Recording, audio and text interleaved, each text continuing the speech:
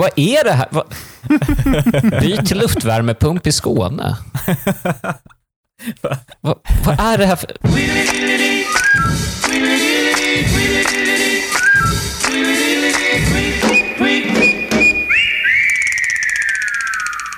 Hej och bonga till veckans lektyr, avsnitt, vad blir det nu? 22. Jag tror vi aldrig spelat in så här sent faktiskt. Har vi gjort det? Nej, det här är nog... Det är verkligen sent och nu har det börjat bli höst också, så nu är det är ju kolsvart ute. Det är verkligen... Jag ska säga att klockan är 21.06 en måndag. Spöktimmen. Ja. Uppenbarligen. Ja, men verkligen. Jag heter August Järner och vad heter ni som jag sitter och tittar på? Du får börja, Alex. Jag har redan presenterat det i och för sig. Ja, Alexander Lukas Sture, Rickard Ljungqvist, live från Hisingen. ALS Studios. Och i Uppsala har vi Lars Gustav Fredrik Svensson, LGF Studios. Gud, vad det låter som ett åkeri som har startat studio. LGF. Eller du är så ordförande i LGF. Någon så här lagerarbetarförening. Ja. Läkarstudenters fria flygläkarkongressens. Ja, just det, damer, eller vad var det, fruar på Karlavägen. Ja, idag ska vi läsa den första publikation, jag kommer inte ihåg exakt hur det stod, men typ den första publikationen som någonsin tryckte Kalle Anka i serieform i Sverige. Och det är inte Kalle Anka då alltså. Wow.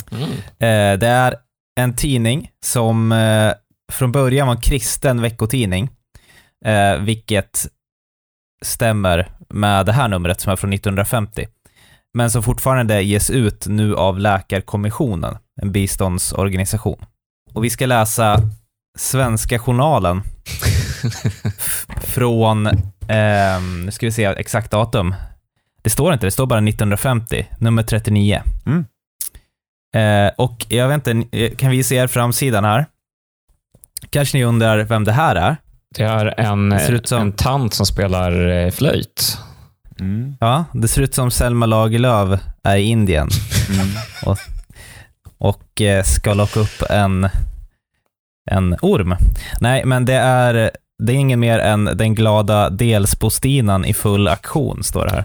Ja, det såg lite folkdräkt ut. Ja, det här är också full aktion. Viktigt att poängtera det. Ja, men som sagt, det här är en kristen veckotidning på den här tiden. Numera kommer det ut i 5 nummer per år, tror jag det var. Och numera bygger det mer på reportage. Här är det lite... Ja, vi kommer ju komma in på innehållet. Men det som är kul, det är mycket konstigt med den här tidningen, ska jag redan säga. Alltså så här mycket saker som blir fel och saker där som jag inte förstår hur de har tänkt. Och det kanske... Ja, vi kommer återkomma till det också, men för att visa lite på det, så bara på framsidan kan man läsa den här rubriken. Det står: Är Skåne svenskt? Besök på BBC i London.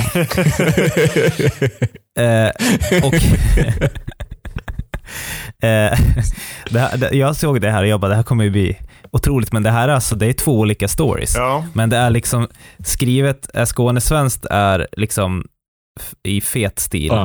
Och sen direkt under står det besök på BBC i London. Ja, men som precis. Att de har åkt. Det är en liten nedryckare till rubriken är Skånesvenskt liksom.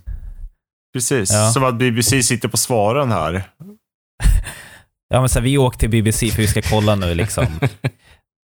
Is Skåne Swedish? Vi träffar en ung och lovande reporter som heter David Attenborough. ja, exakt. 1950, vad var han då? Var inte han gammal redan då? Nej, men han var, vad kan han vara? Ja, 20-årsåldern måste han ha varit. Han är väl 20-talist. Ja, då är han 30-årsåldern. Ja, strunt samma. Det är sent, som sagt. Men ja, dels på Stinan i full aktion. Ni kommer kunna se henne i full aktion på vår Instagram sen. Då kör vi igång. Vi har ju haft en följetong med annonser. Och det här är väl kanske inte en toppannons av annonsen jag har haft, men det är så kul copy bara. Det står vardagshänder blir välskötta söndagshänder. Och då alltså på söndagen har man tydligen jävligt fina händer jämfört med andra dagar. Och då ska man använda Gans Maniol. Gans Maniol?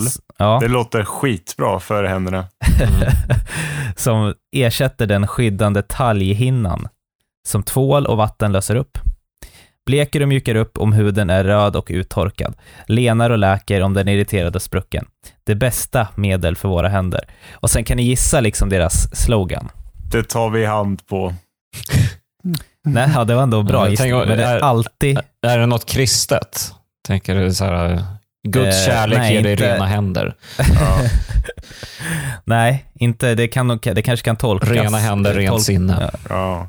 För rätt fingertoppkänsla. Sträck upp händerna mot skinn. Vi snackar alltså sloganen alltid till hands. Alltid till hands. Och så till hands inom citattecken också. Ja, exakt. Snyggt. Gans Maniol. En sån tub skulle man vilja ha testat. Ja. Men så ut lite som det här stomatol-tuben. Ja. Men vad är maniol? Vad är, precis. Vad är, M-A-N-I-O-L. Vad fan är maniol? Gans Maniol. Maniol. Maniol. Nej, jag har aldrig hört talas om det. Det var sloganen för filmen Anaconda på 90-talet. Det slog mig med de här annonserna. Vi borde ju ha en annonsjingel. Det fixar vi till nästa nummer. Men sen på samma sida här, sida 3 blir det då, så har de också en sån typ insändarsida, eller så här, först måste jag säga att eftersom det här det är liksom 1950, det är inte så länge sedan. Det är ju ändå ganska så modern värld, eller vad man ska säga. Men eftersom det här är en kristen veckotidning så känns det ju väldigt mycket, alltså typ sekelskifte nästan. De har då en del på sidan här där man kan skicka in vitsar eller små roliga historier så.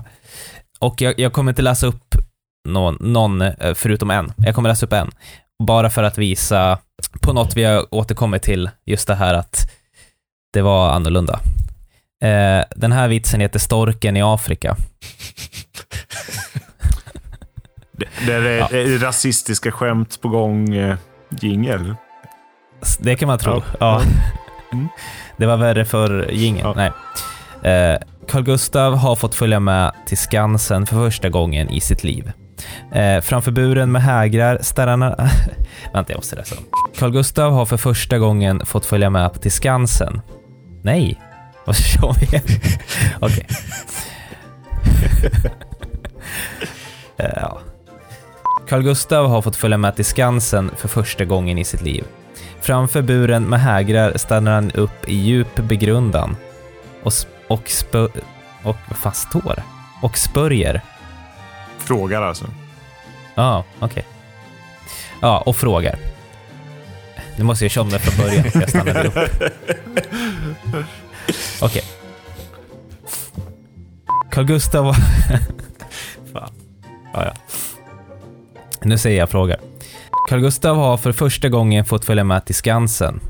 Framför buren med Carl Gustav har fått följa med till Skansen för första gången i sitt liv. Framför buren med hägrar stannar han upp i djup begrundan och frågar: Mamma, de där mörka fåglarna kommer väl... Är det punchlinen? Det var allt. Japp, det är inskickat av F. Oj.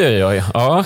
Det var inget gapskratt. Nej, jag trodde när Gurra sa det att nu kommer ett vagt rasistiskt skämt, och tänkte nej, så illa kan det inte vara. Så det där tog mig lite... Jag blev lite överrumplad där. Hoppsan. Men ja, det är klart. Det är en kristen tidning från 50-talet. Varför ska man inte droppa där? Jo, men det är som, även om de inte gör det så är det fortfarande inte kul. Nej, det är skittråkigt. Alltså, så här... men är det att han vänder på det, att storken brukar leverera barnen, och i det här fallet ska barnen ha levererat hägrarna. Ja, exakt. Men det stod hägrar, men är häger en storkfågel eventuellt då kanske? De är ju stora så in i helvete. Är de inte det? Inte, det beror på, tror jag. Inte sådana här som finns i Sverige. De är ganska små. Okay. Men Det här var ju en mörk häger. Också kul att de hade dem på Skansen och kan man bara flyga iväg. Eller just det var en bur. Strunt samma.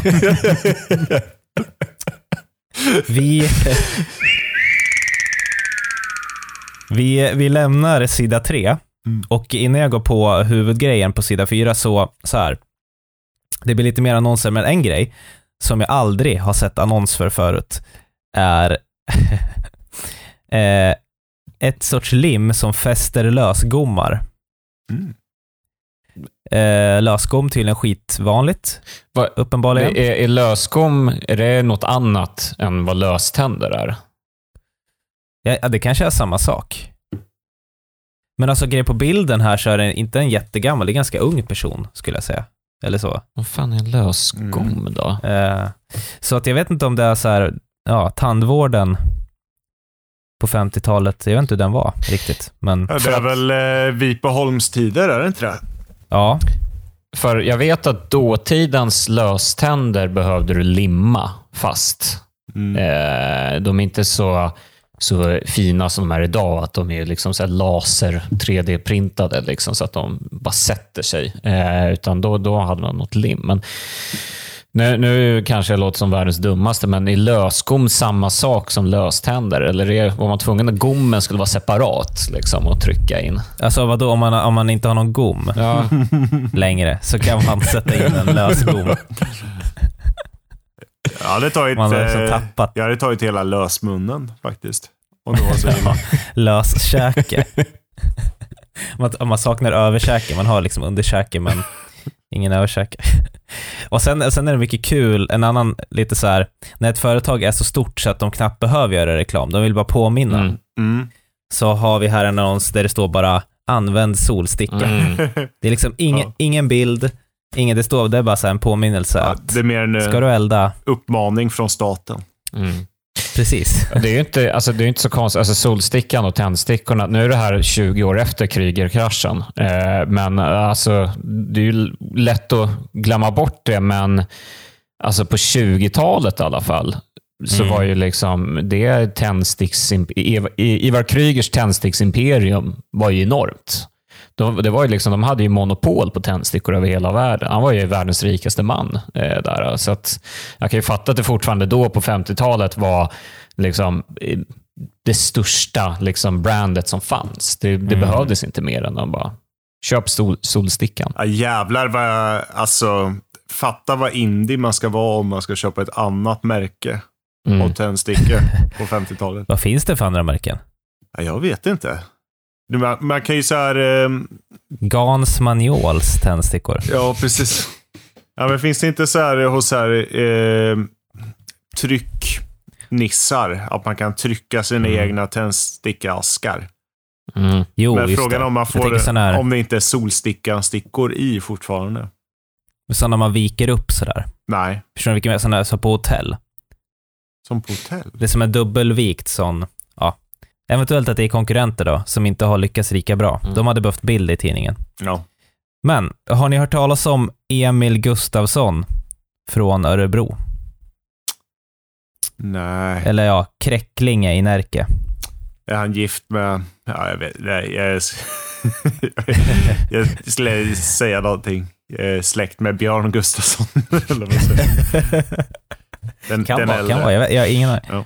Nej, men det här är då alltså en man som skrev psalmer, bland annat sånt, och som klassades som profet i Sverige. Han dog år 1900 vid 37 års ålder, och det står överskriften här: en profet gick bort. Och det handlar då att det är 50 år sedan han dog, så de har skrivit om det här. Och man kan se på en bild här att det är 4 gubbar som står och tittar på hans gravsten. Och det är väldigt så, det verkar väldigt viktigt. Han verkar vara en viktig person liksom. Jag har kollat upp honom. Han har som sagt skrivit ett gäng psalmer, ingen som jag kände igen så. Han var liksom lärjunge i andlighet. Det står också det här att han har kallas profet på grund av sitt starka fördömande av den ytliga halleluja-andligheten. Oj. Men sen kommer något väldigt intressant här. Han var en stillhetens man. Nu läser jag från Wikipedia. Och det berättas att han en gång gjorde ett besök hemma hos någon då han inte yttrade ett enda ord under hela besöket. Men alltså, det där vi ju hittar på. Alltså det där är ju någon som har bara trollat den artikeln. Vad är det?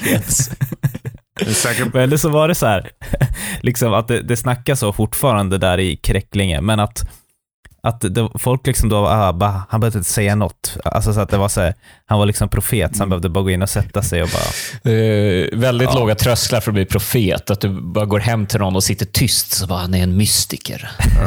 Han var helt tyst under hela besöket. Jag har tänkt på Gustafsson, att han aldrig säger någonting. Det går aldrig. Det är så det står. På Wikipedia här så står det så här att Emil Gustafsson, född 12 juli 1862, död 5 maj 1900, var en svensk predikant, mystiker och sångförfattare. Sveriges Rasputin här. Men det är ju ett extremt dåligt profetnamn. Alltså det är profeten Emil. Ja, Emil Gustafsson. Det låter ju som en innebandyback. Det låter ju som en kille i Borås liksom. Det... Första budordet är så här: Närkes baptistkyrka. Det finns bara en gud och Emil Gustafsson är hans profet. Ja, det är också så konstigt om så här, Gud har lite så här profeter. Eller om man har bara en liksom. Jag vet inte hur många profeter kan man ha. Man kan väl ha flera. Profeter. Men så blir det Emil Gustafsson i Kräcklinge. Men eventuellt, varför skulle det vara någon annan egentligen? Du frågar varför världsreligionerna finns, eller? Ja, men det är ju lite, det är lite så här Carl Pilkingtons farsas kompis Jimmy the Hat. Varför kallades han det? 'Cause he never wore a hat. Ja, väl lite så kanske. Ja, men så här, vilka profeter känner man till? Ja, men det är Mohammed, Abraham, Rasputin var väl också en form av profet, och Emil Gustafsson från Örebro. Liksom. Det är en stark skara han sållar sig till. Jag hittar ingenting om en internationell berömmelse. Nej. Men eventuellt sitter någon i Ryssland till exempel och läser om Emil Gustafsson. När de ber så vänder de sig mot Närke. Precis. Men vi kan väl bestämma att någon gång så ska någon av oss testa att gå hem till någon och inte säga någonting på ett helt besök. Bara vara en stillhetens man. Sluta med att vi blir profeter allihopa. Ja. Tänk bara Gustav har blivit profet. Han var helt tyst. Han måste vara profet. Ja, då är det dags att besöka BBC. Äntligen. Är ni peppade? Vi kan ju börja med den fantastiska rubriken. Here speaks London på svenska.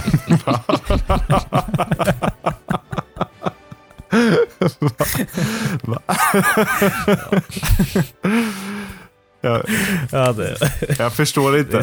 Men. Och så är det en bild på vad som ser ut som Orson Welles med BBC-mic, men jag vet inte. Ja, det ser ju jättemycket ut som. Kan det vara? Är det inte han? Nej, vänta, här står det är Torsten Folin. Fast vänta. Ta upp en bilden på honom igen. Jag har en bild här på Orson Welles, jag måste jämföra. Vi får väl lägga ut här sen.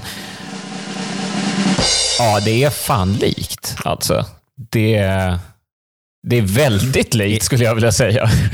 Here speaks Sweden. Nej. Jo. Ja, Here speaks Sweden på svensk. Here speaks London på svenska.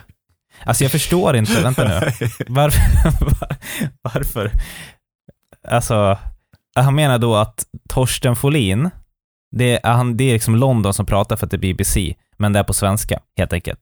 För det är inte så mycket av ett besök på BBC riktigt, för att de åkt till Mäster Samuelsgatan i Stockholm. För att 1950 så sände BBC vissa program på 44 olika språk. Oj. Så de hade liksom redaktioner lite överallt i världen, bland annat då på Mäster Samuelsgatan. Och Torsten Folin då tog på sig sin trenchcoat, höll upp micken och spelade in program, helt enkelt. Översatte dem till svenska. Wow. Det är som deras Sisu-radio. Ja, men precis, ungefär. Och man kan ju fråga sig då, varför gjorde de det då?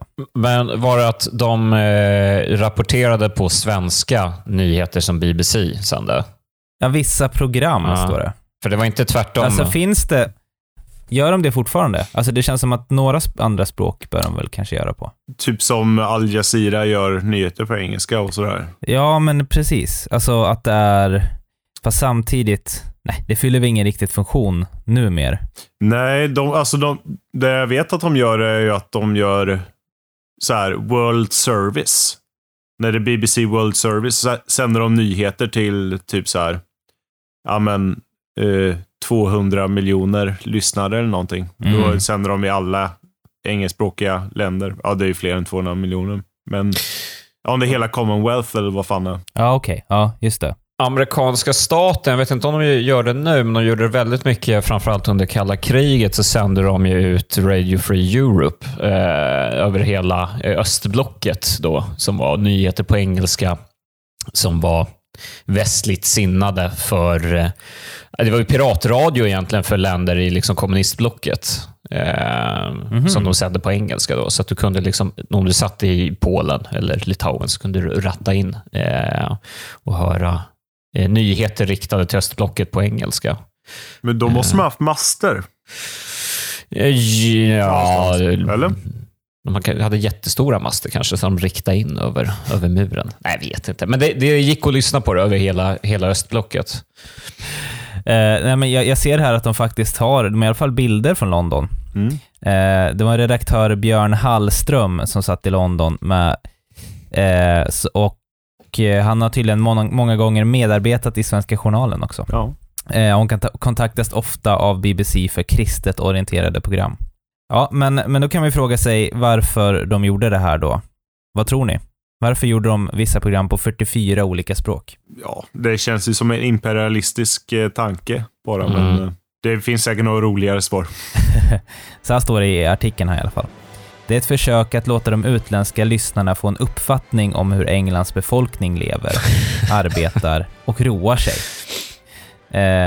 Om deras konst, politiska åskådning med mera. Och sen kommer det här, den fantastiska tanken här. En annan tanke bakom BBCs sändningar på utländska språk är att låta andra länders folk hålla sig ajour med saker och ting. Som är av vital betydelse för båda länderna. Det var så här, men för att folk ska få hålla koll. Helt enkelt. Stor hatt att ta på sig, kan man säga. Ja. En enorm det här måste vi hatt. Lösa. Vi, BBC, måste lösa det här. Också kul när vi snackar om gamla namn, men BBCs svenska avdelningschef hette Halvor William Olsson. Halvor. Det är nästan i klass med, vad hette han, Triumph Magazines ordförande? CV. CV och Halvor, där har vi. Halvor. Vi hade han har vi en serie. I Mad också, Kell. Ja, just det. Kell, CV, Halvor. Så det är nästan också en jingle vi behöver. Akton Björn. Just det, Akton Björn. Alltså jäkla, vi har ju en riktig sån. Otroligt ändå. Det är en röd tråd. Då kommer vi till en sida där rubriken längst upp är världsrekord i litenhet. Vad tror ni det handlar om? Jag tänker mig, eftersom vi redan har så här, korsat alla barriärer med det skämtet tidigare, så tänker jag mig att det är en väldigt kortväxt människa egentligen. Det står ingenting om, men det hade varit otroligt. Men det här handlar om Valentin Kaufmann från München, som då har världsrekordet i miniatyrskrift. Jag ska läsa ingressen här så får jag se. Världsrekordet i fråga om miniatyrskrift innehas utan tvekan av Valentin Kaufmann i München. Den nu 58-åriga ämbetsmannen, det är också kul. Vad du är ämbetsman. Han ser betydligt äldre ut, måste jag också säga. Har i 15 år ägnat all sin fritid åt att för hand skriva miniatyrböcker. I dagarna har han just fullbordat ett nytt mästerverk. Han har skrivit historien om hur passionsspelen i Obermannergau Oberammergau uppstod i form av ett kors på ett papper. Okej. Ja, passionsspelen uppstod i form av ett kors på papper. Han har inte skrivit. Ja. Som mäter endast 40 kvadratcentimeter i yta. Alltså hela boken. Oj. Så. För att utföra de 15 000 skrivtecknen fick han arbeta i 250 timmar. Ingen av bokstäverna är högre än en 1/4 millimeter. Det är litet. Det här vi kommer skicka upp bilder här, men de har gjort en sån jämförelse med tändsticksask där. Ser ni böckerna framför? Ja. Jävlar. Och här uppe kan ni också se när man läser en sån bok. Ser ut som det ser alltså ut som man öppnar en sån jordnöt med skal. Typ. Ja, det ser ut som en pistagenöt. Ja. Nästan. Ja, det gör det faktiskt. Men det roliga här är alltså, man börjar liksom läsa här och så, det står mycket om hur han började, så står det så här: Valentin Kaufmann är i sig själv typen av en gammaldags ämbetsman. 58 år alltså. Stillsam, korrekt och plikttrogen. Han lever ett mycket harmoniskt familjeliv och odlar i sin trädgård med förtjusning, både rosor och grönsaker. Den minsta boken är 7,5 x 9,5 millimeter. Stor. Den är alltså mindre än en centimeter i varje riktning. Och den största är 11 x 14 millimeter. Det var jävligt dåligt gjort. Ja, det är den största boken jag har skrivit. Ja. Du kan slå alla sina mästerverk också. Men vi är nu alltså på sida 13 när det här kommer. Helt plötsligt längst ner här så står det fortsätter på sida 26. Det där stöter man på i många gamla tidningar, tycker jag. Att jag vet inte om det är att de är dåliga på layouta eller vad fan det är. Men jag förstår ingenting. Att artiklarna inte sitter ihop. Och ofta utan någon tydlig förklaring riktigt heller. Jag har varit med om det där i typ nästan varenda tidning som jag har haft med som varit skriven innan 1980, så är det så alltid att du har halva artikeln och sen så står det fortsättning längre fram i tidningen och sen så dyker det bara upp. Och jag försökte hitta ett svar på det där, för att jag ställde mig inför samma fråga. Fick ingen bra källa, men jag tror att det just handlade om passningen av layouten, att man var tvungen att fylla med en viss mängd annonser och att det inte lirade ihop och att det fanns här avtal om att den här annonsen måste komma in på den här sidan och så vidare. Så då fick man och det ska in bilder också. Ja, kanske. Precis. Solstickan ska ha centerfold i tidningen. För grejen att det är ju så här 5-6 texter som man har varit så. Fortsätter på sida 26, på sida 22 och så vidare. Ja, alltså, riktigt hoppigt, riktigt konstigt. Man måste ju ha liksom så här koordination som en trummis för att kunna liksom läsa en vanlig tidning. Ja, men också så här, inte behöva gå tillbaka och bara, just det, vänta, hur var det nu? Och hålla på och bläddra fram och tillbaka.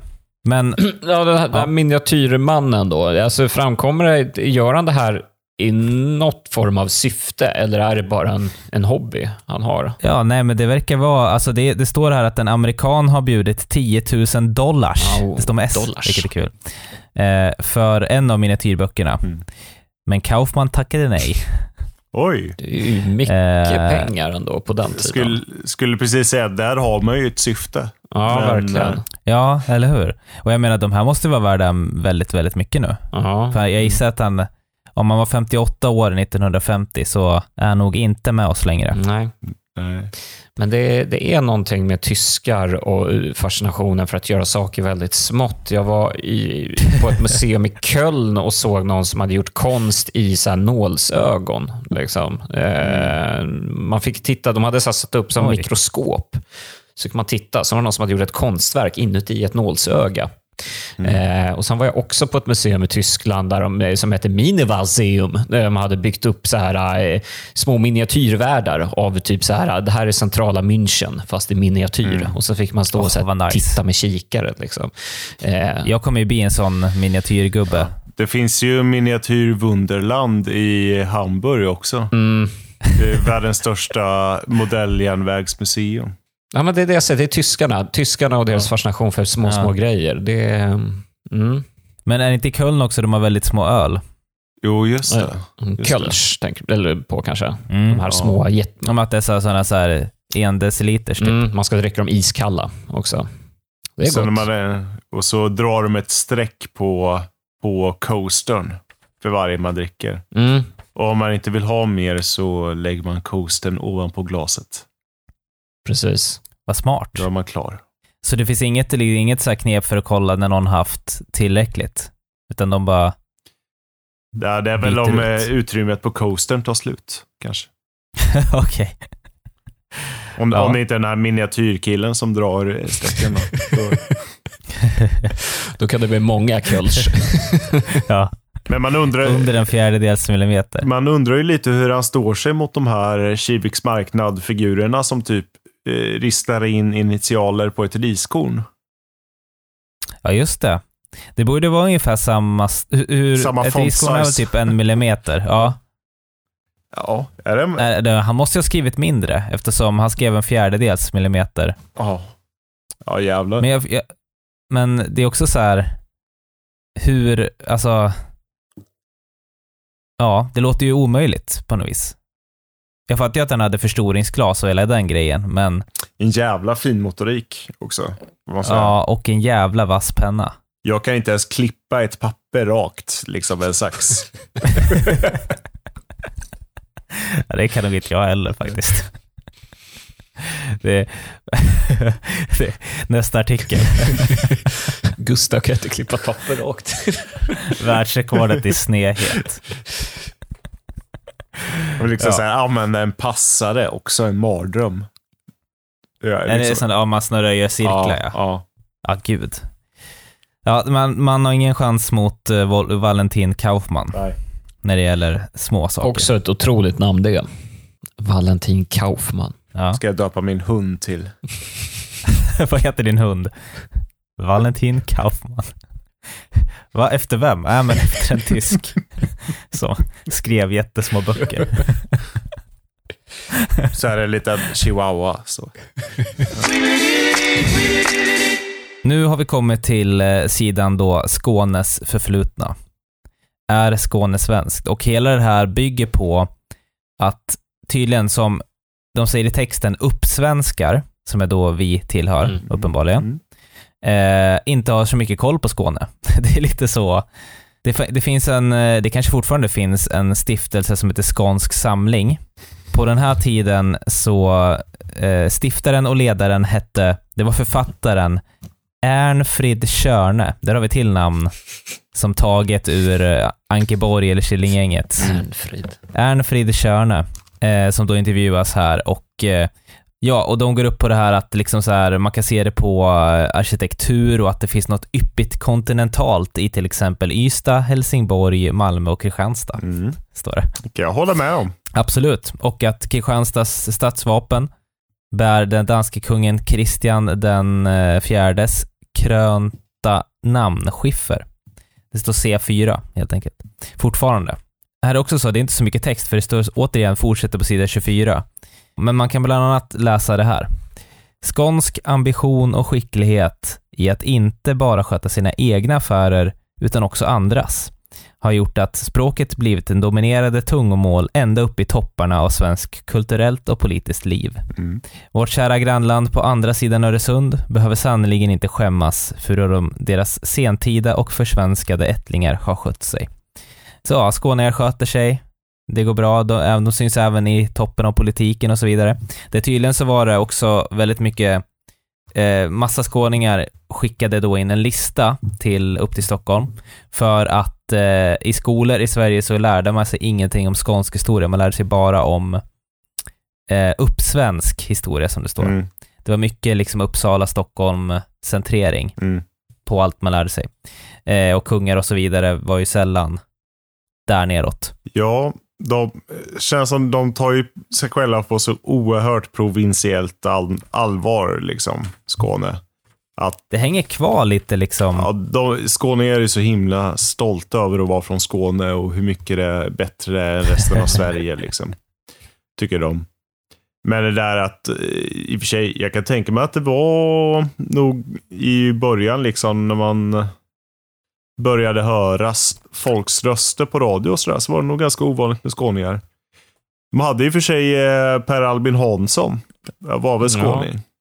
Så det, ja, men alltså, så han, det finns ju också han var liksom Skånes Obama då kanske. Så här. Då har vi en skånsk statsminister.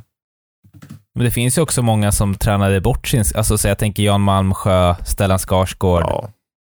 Sådana som är liksom... Och det är ändå ganska nutida. Är Stellan Skarsgård från Skåne? Ja, jag tror det. Är han inte? För att den är från Malmö. Okay. Och helt bara liksom släppt sin skånska dialekt. Alltså jag hör ju bara hans väldigt märkliga engelska dialekt som bara han pratar och ingen annan i hela världen. Stellan Skarsgård. Ser han sitt eget namn hela tiden? Nej, men han har, alltså det är ju liksom, det är ju ingen människa som pratar sådär. Varken engelskspråkig eller från något annat land. Det är ju liksom, det är som att han har... Det är ju som när döva ska härma ljud. Det är ju liksom Stellan Skarsgård när han ska prata engelska. Han har ju bara han har ju läst någonstans. Liksom. Han är väl ganska bra på engelska ändå. Ja. Nej, alltså kolla på en Hollywoodfilm med Stellan Skarsgård. Tänk på hur han pratar. Han är ganska unik i sättet han uttalar saker. Det är som att han... Men det är inte bara att han spelar svensk som pratar engelska då? Ja, han är ju... vad var det senaste jag såg? Chernobyl kanske? Ja, där spelar han väl... Ja, det spelar han ryss. Vad spelar han där? Ryss? Just det gör alla. Men jag såg honom senare. Jag har inte sett senast i Dune, men jag har sett trailern för en animerad skurk och då var det någon replik från honom. Var, ja, det är Stellan engelska där. Stellan Skarsgård. Kommer vara inklippt i trailern. Jag säger sitt namn.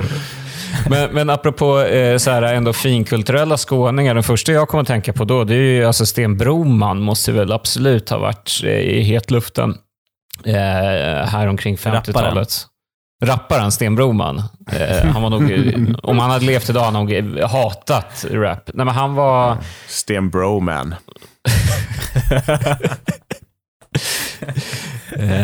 Stone Broman. Stone Broadman. Stone Broman. Alltså. Stone Bridgeman. Halkar jag någonsin in på en rapkarriär, då har vi MC-namnet där. MC Stone Broman. Nej, men Sten Broman, han var väl...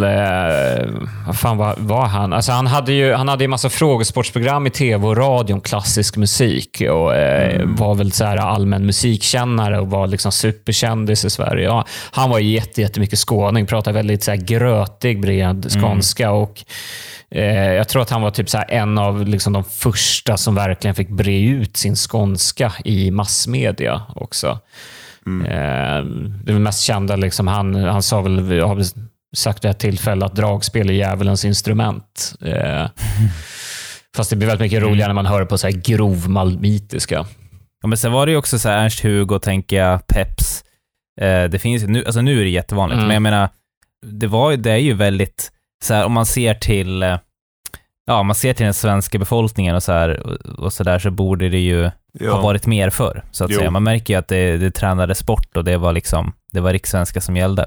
Det finns säkert ett snedtänkt om det här som kanske kan det mer ingående. Men det är mycket det att skåningar verkar ha tagit det personligt. Det gällde väl även liksom västgötar eller jämtar eller liksom om man är från Västernorrland eller vad som helst liksom. Det finns ju också den här liksom så här Sveriges Radio-skånskan som är rikssvenska på skånska. Eller hur man ska. Det är lite Patrik Ekwall kanske man har. Ja, men så här Louise Epstein. Ja, just det. Alltså det är lite så lundensiska ju. Ja. Alltså som är väldigt vanlig ändå. Bland nyhetsuppläsare och sånt där till exempel. Som säkert har fått mycket mejl om att de är otydliga.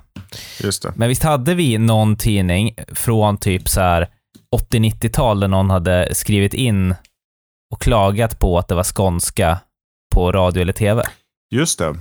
Det här minns jag. Jag minns inte om det var vårat där pilotavsnittet vi aldrig släppte, om det var där kanske. Det var det nog som kanske. En DN från 86. Ja, just det. Där möjligtvis. Där det var någon som inte kunde titta på tv för att det var skåningar. Förstod ingenting. Han blottade sin egen intelligens helt enkelt. Kommer ni ihåg Gräv bort Skåne-grejen? Ja. Finns den kvar? Ja, alltså... Själva sajten? Ja. Det finns den kanske. Man kunde väl donera pengar till dem. Ja, de skulle samla ihop till en grävmaskin. Så kunde man ge dem pengar. Och så skulle de börja... Och så hade de, men det här kom, nu minns jag tillbaka. Det var någon sån här blogg eller någonting. Och sen samlade de upp bilder och visade att de har varit ute och provgrävt lite. Var skulle de gräva? Det är liksom så här, det är liksom där gränsen Blekinge, Skåne helt enkelt. Ja. Längs Hallandsåsen. Ja, men de struntar liksom... Ja, exakt. Men de struntar i liksom Blekinge och Halland som också var danskt, eller? Det är ju Skåne. Ja, det är nog bara Skåne. Inte Skåne land då. Utan bara, gräv bort skåne.se. Vad fan är det här för sajt? Skåne, resa, friluftsliv, tips. Mer hållbart leverne. Perfekta vinterdäck för skånska förutsättningar. Så gör du ett lyckat båtköp. Vad är det här? Byt till luftvärmepump i Skåne. Vad är det här för... Vad är det här för jävla sida? Alltså det här är gå in på gravbortskane.se. Är det Odd som har startat?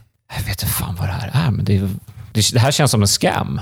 Det kanske är en sån Bitcoin-sida. Ja, faktiskt. De har bara samlat ihop liksom efter en... Luftvärmepumpar passar särskilt bra för klimatet i Skåne. Vädret i Helsingborg.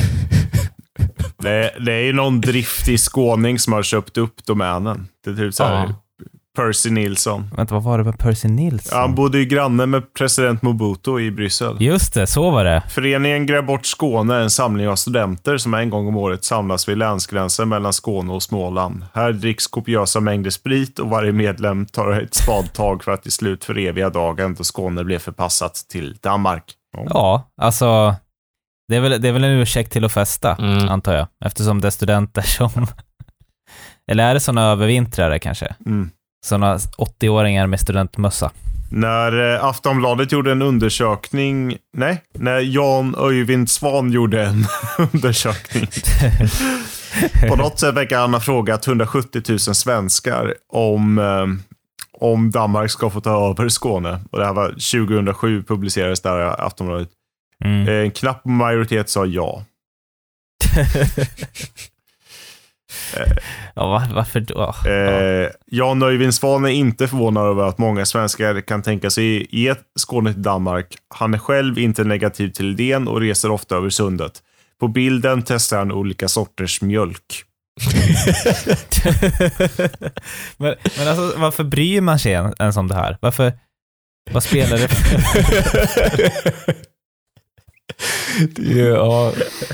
Det är ju att det är han med de där jävla glasögonen också gör det ännu bättre. Men då en kristen veckotidning, är det något ni tänker så här, en sak som borde vara med på en sida? Ja, alltså jag har ju suttit och undrat här. Det här är ju en kristen veckotidning. Where's Jesus, man? Vad är hela... Ja, det är lite överallt. Jag bara, det blir liksom... Det kommer in här och där i texterna och så vidare. De hade bland annat så... chefredaktören Frank Mangs får bland annat in så här, han var också så här predikant typ, och får in massa frågor och så här, som man ska svara på om Gud och Jesus och sådana karaktärer eller personer eller sådana herrar.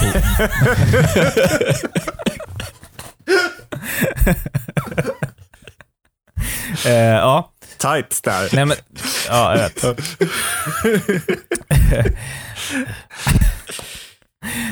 men det jag skulle komma till i alla fall, som såklart är med i en kristen veckotidning, är ju veckans sång.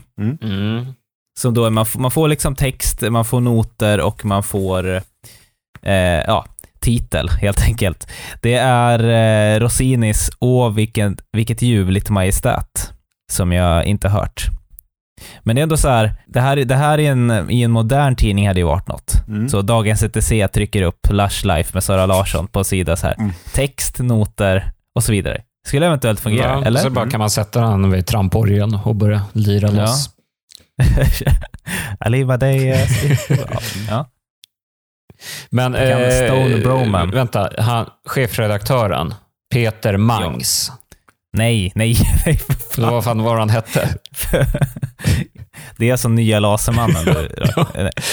Frank Mangs. Ja, men alltså Peter Mangs är ju släkt med Sune Mangs. Ja. Med Sune, ja. Men jag hittade ingen koppling. Sune är släkt med den här, Claes. Jag googlade på det faktiskt. Ja. Frank Mangs, det stod ingenting på hans Wikipedia om det i alla fall. För där tänkte jag ju direkt, det här kanske är någonting. Men Peter Mangs spelade bas i något band också, va? I något sorts reggae-band. Och var brorson eller något till Sune Mangs. Ja, något sånt. Han verkar som att han var från Finland ursprungligen. Och sen hade han en gård som heter Mangsgården i Töckfors i Värmland som fortfarande finns kvar. Det står ej om Peter Mangs hängde på Mangsgården. Men det kan inte vara det är inte ett jättevanligt efternamn, så att det är liksom... Nej, men precis. Så jag kan tänka mig att det är så lite finsk överklass. Alltså sånt namn. Sån kulturell elit i Helsingfors liksom. Ja, det signalerar lite finsk överklass, det gör det. Jag kollade upp här. Sune Mangs, farbror till Peter Mangs. Peter Mangs född i Älmhult. Sune Mangs född i Kaskö i Finland. Oj. Så då måste de ju vara släkt. Ja, så du har ju rätt. Det är någon finsk adel. Ja. Men vad betyder det då liksom? Var det flyttade massa svensk adel över till Finland på något vis? Jag tänker om det var en sån som ryska revolutionen, att de flyttade till England, så drog svensk adel över till Finland. Efter vinterkriget. Fast då vann väl adeln, eller vad man ska säga. Eller? Ja, det var inte kring liksom Stockholms blodbad. Han flyr ju där 1500 när fan var det. Leder Sune Mangs under Stockholms blodbad. Ja, nej. Jag tänker att han var någon sorts ättling.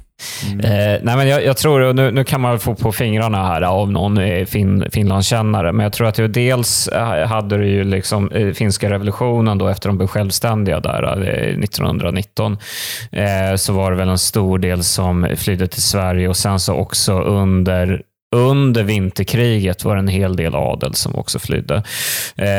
Men sen var det ju så att alltså, finsk adel var ju finlandssvenskar. I regel.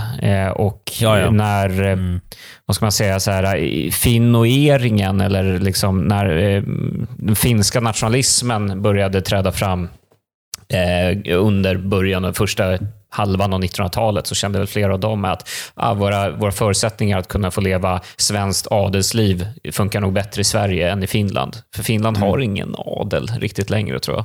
Så att de tog sitt pick och pack. Bland annat då Mangs. Nu vet vi inte om Mangs är en adelsätt från Finland, har vi bara hittat på. Men... Just det. Jag tycker vi slår fast det. De tog en flygande tallrik och åkte över. Ja. Som avslutning så ska vi läsa sidan I vårt långa land. Som då är det är så här landet runt-sida helt enkelt. Bland annat kan man läsa om en familj som bor i södra Vram. Vad nu det är. VRAM. Jag har aldrig hört talas om. Nej. Jag tror det är ungefär 7 kilometer ifrån norra Vram. Ja, exakt. Men det känns lite Gotland, va, eller? Ja, just det gör det. Södra Vram. Jag vet inte. Jag försökte inte prata gotländska. Det var nästan så här, vi kommer tillbaka till Gustavs dialekter här. Jag vill höra dig säga södra Vram på gotländska. Ja, det är södra Vram. Han är från södra Vram. Ja, det är otroligt. Nej, men det handlar om att de tog hand om en rådjurskalv som nu är kompis med deras andra djur i ladan. Bland annat en hund. Och står bunden i trädgården. Det är så jävla kul. De liksom binder fast ett rådjur som egentligen ska leva vilt. Men det var okej på den tiden. Du lät som en galning när du skrattade åt det. Du är en riktig psykopat. Och sen har vi här under rubriken En dalkars hobby. 65-åriga Finn Anders Hansson i den ålderdomliga byn Norrboda i Ore socken i Dalarna har en trevlig hobby. Under de 2 senaste vintrarna har han av alved och diverse annat material förfärdigat dalastugor och gårdar i miniatyr. Vi är tillbaka på miniatyrgrejen här, fast det är i Sverige. Fast Sveriges Tyskland är väl ändå Dalarna. Ja. Så under många mörka vinterkvällar har han trollat fram Finngården och Ninsisgården i sin hemby. Och nu senast Nygårdshusen i Gotrisbergets fäbodar. Dessutom ett stort antal enstaka rygggåstugor, lador, härben, ja, och loftbodar. Allt synnerligen naturtroget och välgjort. Men det roliga här är att alltså Svenska Journalens grupp i Funäsdalen, ja, det är väl läsare eller något, har alltså åkt och kollat på de här miniatyrerna och tagit en gruppbild. Utan miniatyrerna? Ja, det är så jävla oklart där. Men det var så en sån gruppresa från Funäsdalen till Norrboda i Ore socken för att kolla på miniatyrbyggda dalahus. Undrar om det finns kvar? Det där miniatyrvärlden i Ore socken. Ja, det borde vi kolla upp. Vi är strax tillbaka. Vi hittade alltså ingenting om att det finns kvar. Så, men någonstans kanske. Det var skönt att få veta så man kan sova gott i natt. Men en sak som är väldigt intressant och där tror jag det här görs väl säkert kanske fortfarande, men Folkarkivet, vet ni vad det är? Nej. Det var då alltså, det kanske är också fortfarande att alltså man åker runt och intervjuar gamla människor för att liksom ha kvar sagor, alltså sägner, berättelser och sånt där. För folkminnesuppteckningen för Landsmåls- och folkminnesarkivets räkning har under sommaren ett dussin sagesmän i åldrarna 90-95 år och ett stort antal personer i åldern 80-90 år intervjuats och man har fått ett rikhaltigt material. Här berättar 90-åringen Anders Johansson, kul att han heter det, på Torpön i Torpa socken i Östergötland för filkand Ture Tannerhagen från Landsmålsarkivet i Uppsala. Vi lägger upp en bild på det här sen, men då sitter de ute på någon gård och han intervjuas och berättar sina historier från livet som då sparas ner.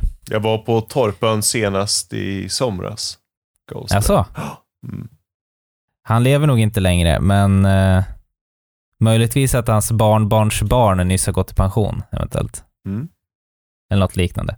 Men ändå intressant, alltså man tänker så här, eller det här är 1950, återigen så tänker jag att det här är liksom 1895. För jag tänkte bara, vart man så gammal då, men det blir man ju såklart. Ja. Men en sak som nu, jag sa att det skulle nyss vara avslutning, men jag måste ju ändå bara nämna, varför fick man aldrig höra om Delsbo-Stinan som var i full aktion? Just det. Hon prydde ju ändå omslaget. Ja, hon är inte med i tidningen. Nej, hon är inte med alls. Ja. Falsk reklam. Det är liksom, det är så himla konstigt. För det första det, hon är på framsidan och sen det här missförståndet med Skånesvenskt besök på BBC i London. Alltså, det är lite som Triumph-bilen på framsidan på Triumph-tidningen var inte med heller. Men då, de liksom berättade ju varför och de tog ju upp och pratade om det. Men det här är liksom, hon är inte med någonstans. Hon är bara...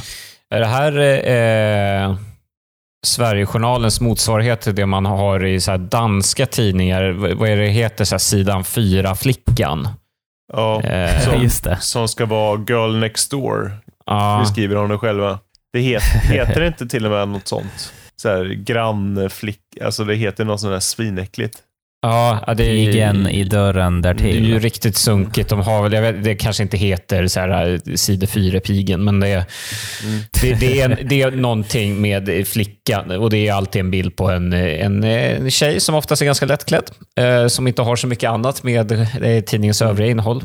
Och jag tänker att Delsbo-Stina är väl den motsvarigheten. Ja. Men det enda som Delsbo-Stinen har gemensamt med dem då är att hon är i full aktion. Ja. Det var ju väldigt äckligt skrivet av dem också. Skapa bilder. Ja. Men som sagt, Svenska Journalen finns ju kvar fortfarande så att vi kanske kan återkomma med ett färskt nummer och se skillnaden.